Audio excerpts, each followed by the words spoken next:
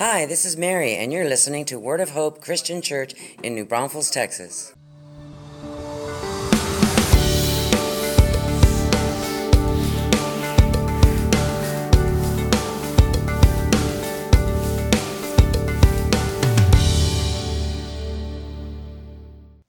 Hi, everyone, and welcome once again. I'm Pastor Tim with Word of Hope Christian Church in New Braunfels, Texas, and it's my honor to be with you on this Sunday, December 18th. This is your Sunday sermon.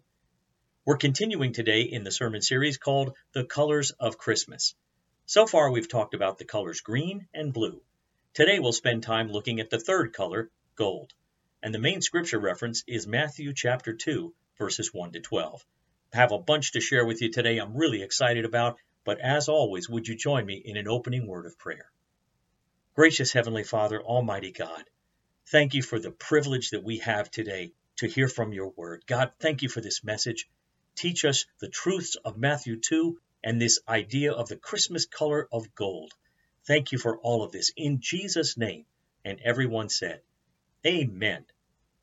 Someone sent an email that made a list of Christmas signs that they'd seen in their city. It said, outside a church was a sign that read, The Original Christmas Club.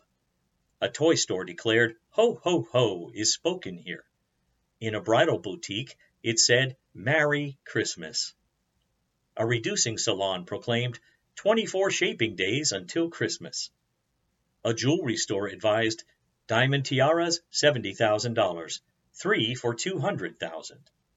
And on an office supply store sign, for the man who has everything, a calendar to remind him when payments are due.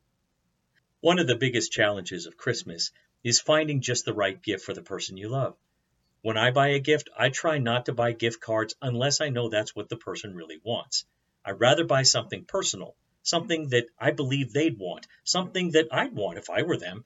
That way, if they don't want it, they can give it right back to me. In Matthew chapter 2, we read the story of a group of wise men who traveled thousands of miles to find the newborn king. When they found him, they responded with joy, worship, and gave him special gifts that they picked out just for him. So let's open up our Bible or Bible app right now to Matthew chapter 2, verses 1 to 12, and follow along as I read this awesome story. Jesus was born in Bethlehem in Judea during the reign of King Herod. About that time, some wise men from eastern lands arrived in Jerusalem asking, Where is the newborn King of the Jews? We saw his star as it rose, and we've come to worship him. King Herod was deeply disturbed when he heard this, as was everyone in Jerusalem. He called a meeting of the leading priests and teachers of the religious law and asked, Where is the Messiah supposed to be born? In Bethlehem in Judea, they said, for this is what the prophet wrote. And you, O Bethlehem in the land of Judah, are not least among the ruling cities of Judah, for a ruler will come from you, who will be the shepherd for my people Israel. Then Herod called for a private meeting with the wise men, and he learned from them the time when the star first appeared. Then he told them, Go to Bethlehem and search carefully for the child, and when you find him, come back and tell me so I can go and worship him too. After this interview, the wise men went on their way, and the star they had seen in the east guided them to Bethlehem. And it went ahead of them and stopped over the place where the child was. When they saw the star, they were filled with joy. They entered the house and saw the child with his mother Mary, and they bowed down and worshipped him. Then they opened their treasure chests and gave him gifts of gold, frankincense, and myrrh. When it was time to leave, they returned to their own country by another route, for God had warned them in a dream not to return to Herod. You know, there's an old Christmas hymn called We Three Kings of Orient Are. Sing it with me, won't you? We three kings of Orient are, bearing gifts we traverse afar. Field and fountain, moor and mountain, following yonder star. Oh, star of wonder, star of light, star with royal beauty bright, westward leading, still proceeding, guide us to thy perfect light. Born a king on Bethlehem's plain, Gold I bring to crown him again, King forever, ceasing never over us all to reign. Oh, star of wonder, star of light, star with royal beauty bright, westward leading, still proceeding, guide us to thy perfect light. Y'all did awesome. Thanks for joining in. That was great. Now this song, it points out that each of the gifts the wise men brought had a special message. The gold spoke of Jesus being the King of Kings. Gold was the kind of gift you gave to kings. Frankincense was offered to him as unto God. This was a perfume that the Israelites offered in their offerings at the temple to God. And Scripture tells us that Jesus was to be called Emmanuel, which means God with us. And myrrh was a valued spice and perfume that was used as part of the embalming process. It predicted the reason Jesus came, to die on the cross for our sins. There's an old saying that says, it's the thought that counts. I'm sure you've heard it. And the wise men gave a lot of thought, not only to their gifts, but to the journey they were undertaking in their search for this newborn king. Bear in mind, they had no idea where this king was born or how long it would take to find him. In fact, it's estimated it was 1 or 2 years that it took to get there. In fact, being wise men, when they arrived in Jerusalem, they asked for directions. Verse 2 tells us the wise men asked, "Where is the newborn King of the Jews? We saw his star as it rose, and we've come to worship him." So they gave a great deal of thought to this new king as they searched the sky looking for that star. And they gave a great deal of thought to making their preparations for the long journey to find him. And they especially gave a great deal of thought to the gifts they brought to this child because they knew from the prophecies that he would be a great king. Now, I don't know if the wise men really understood the significance of the gifts they brought, but I do know that God was so impressed with their gifts that he recorded what was brought in the pages of his scriptures, right here in Matthew 2. And I believe this was not only done because of the symbolic nature of the gifts, but also that we might realize their value to God and how deeply moved he was that they brought these gifts to his son. Now, there might be those who believe that it was the earthly value of these gifts that impressed God, but of course, that's absurd. God owns the cattle on 1,000 hills. He didn't need their money any more than he needs yours or mine. The repeated theme throughout Scripture is that many times God prefers the poor to the rich. God constantly warns his people to be kind to those in need, protect the widows and orphans, defend the cause of those who can't defend themselves. In fact, in the story of Christ's birth, it's not the wise men who are serenaded by a host of angels who proclaim, "The Savior, yes, the Messiah, the Lord, has been born today in Bethlehem, the city of David." No, it was a group of shepherds who were so poor they probably didn't even own the sheep that they were watching. God doesn't need our money, and he's not impressed by the size of our bank accounts. He's more impressed by the size of our hearts. God is impressed with anyone, no matter what their social status, who gives the best that they have to Jesus. I once read a poem by Christina Rossetti, and it goes this way. "What can I give him, poor as I am? If I were a shepherd, I would bring him a lamb. If I were a wise man, I would do my part. Yet what can I give him? I'll give him my heart." Now, if God had been impressed with the value of the gifts the wise men brought, he would probably have spent a great deal of time telling us how many gold pieces were in the box, how much money the frankincense and the myrrh cost. But God doesn't do that. He doesn't tell us the earthly value of the gifts, but he does tell us why these gifts are so valuable to him. Look at verse 11 of the text. It says, "They entered the house and saw the child with his mother Mary, and they bowed down and worshipped him. Then they opened their treasure chests and gave him gifts of gold, frankincense, and myrrh." Now, before any of these gifts were ever given, what did these men do? They fell down on their knees before Jesus, and as it said, they worshipped him. And that's the message throughout Scripture. This was also fulfilling the prophecy of Psalm 72, verses 10 to 19. God doesn't care how large your gift is. All he cares about is how large your love for him is. That's why God emphasized that the wise men worshiped before they gave their gifts. You know, there's a famous hymn that reminds us of that truth. Sing it with me. O come, all ye faithful, joyful and triumphant. O come ye to Bethlehem. Come and behold him, born the King of angels. O come, let us adore him.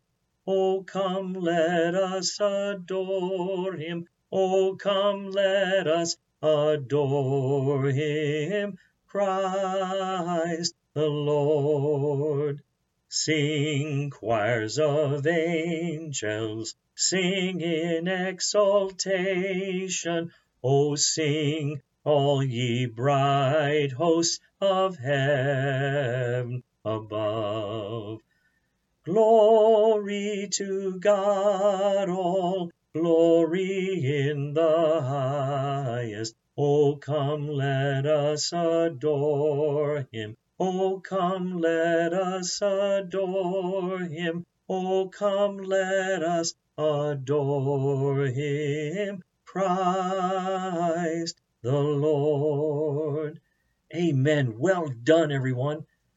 A heart of worship has got to exist before we can give any gifts to Jesus. If we're not really worshiping Christ, then our gifts are meaningless to him. But there's one more gift I want to talk about with you. It's a gift that's more valuable than gold, frankincense, and myrrh. It's a gift that was even of higher value than the worship the wise men gave Jesus. Can you guess what it is? The gift is described this way in Scripture. For God so loved the world that he gave his one and only Son, that whoever believes in him shall not perish, but have eternal life. That's what John 3:16 tells us. Now, I found this incredible description of one person describing John 3:16. I don't have the specific author's name, couldn't find that, but this is how it goes. If we take that scripture and break it apart, this is what it says. God, the greatest lover, so loved, the greatest degree, the world, the greatest company, that he gave the greatest act, his one and only Son, the greatest gift, that whoever, the greatest opportunity, believes the greatest simplicity in him, the greatest person, shall not perish, the greatest promise, but the greatest difference, have the greatest certainty, eternal life, the greatest possession. Isn't that awesome?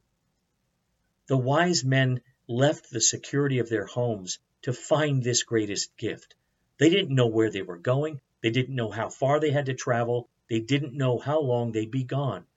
All they knew was that when they arrived at their destination, they would find the greatest thing that God could ever give them. But even as they followed the star to its destination, even when they arrived and saw Jesus and fell down and worshiped him, even then they didn't know what God had done for them. They didn't realize what Jesus had been sent to do.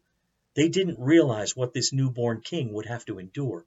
And they didn't know what this young child would ultimately accomplish. Well, there's another amazing song that describes this truth. If you know it, sing it along.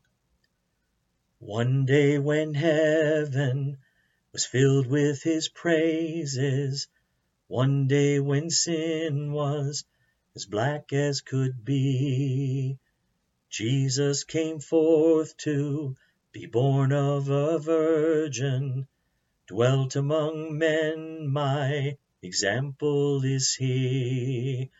Living he loved me, dying he saved me, buried he carried my sins far away, rising he justified freely forever. One day he's coming, oh glorious day,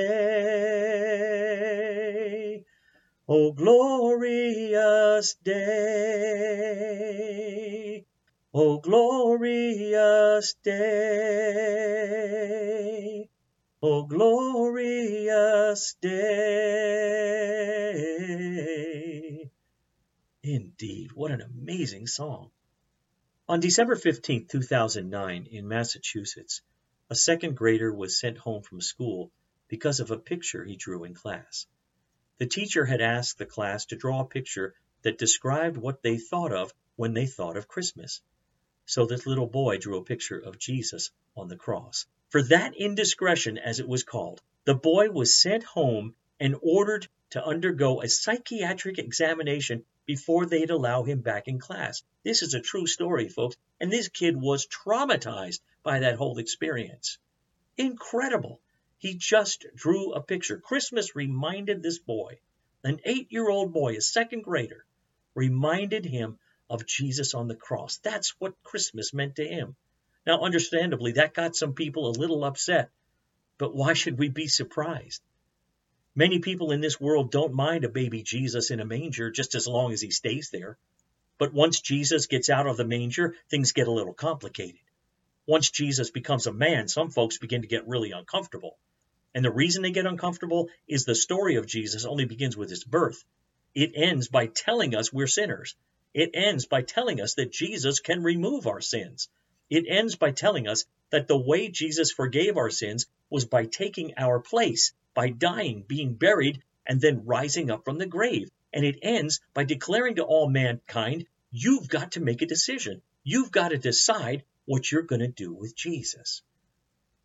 We've got to decide whether we're going to try to keep Jesus in the manger or if we're going to let him out so that he can become what he was born to be, King of Kings and Lord of Lords. Beloved, you've got to decide whether or not you're ready to make him the king of your life and the Lord of all you have. You do that by believing that Jesus is the Son of the living God, believing that you're a sinner and you need Jesus to remove that sin, believing that you want him now to become the Lord and Master of your life, and being willing to seal the deal by being buried in the water of Christian baptism and rising up a new creature. Jesus was the greatest gift God could ever give us. And now this Christmas, you have to decide if you're willing to give the gift of your life to God in return.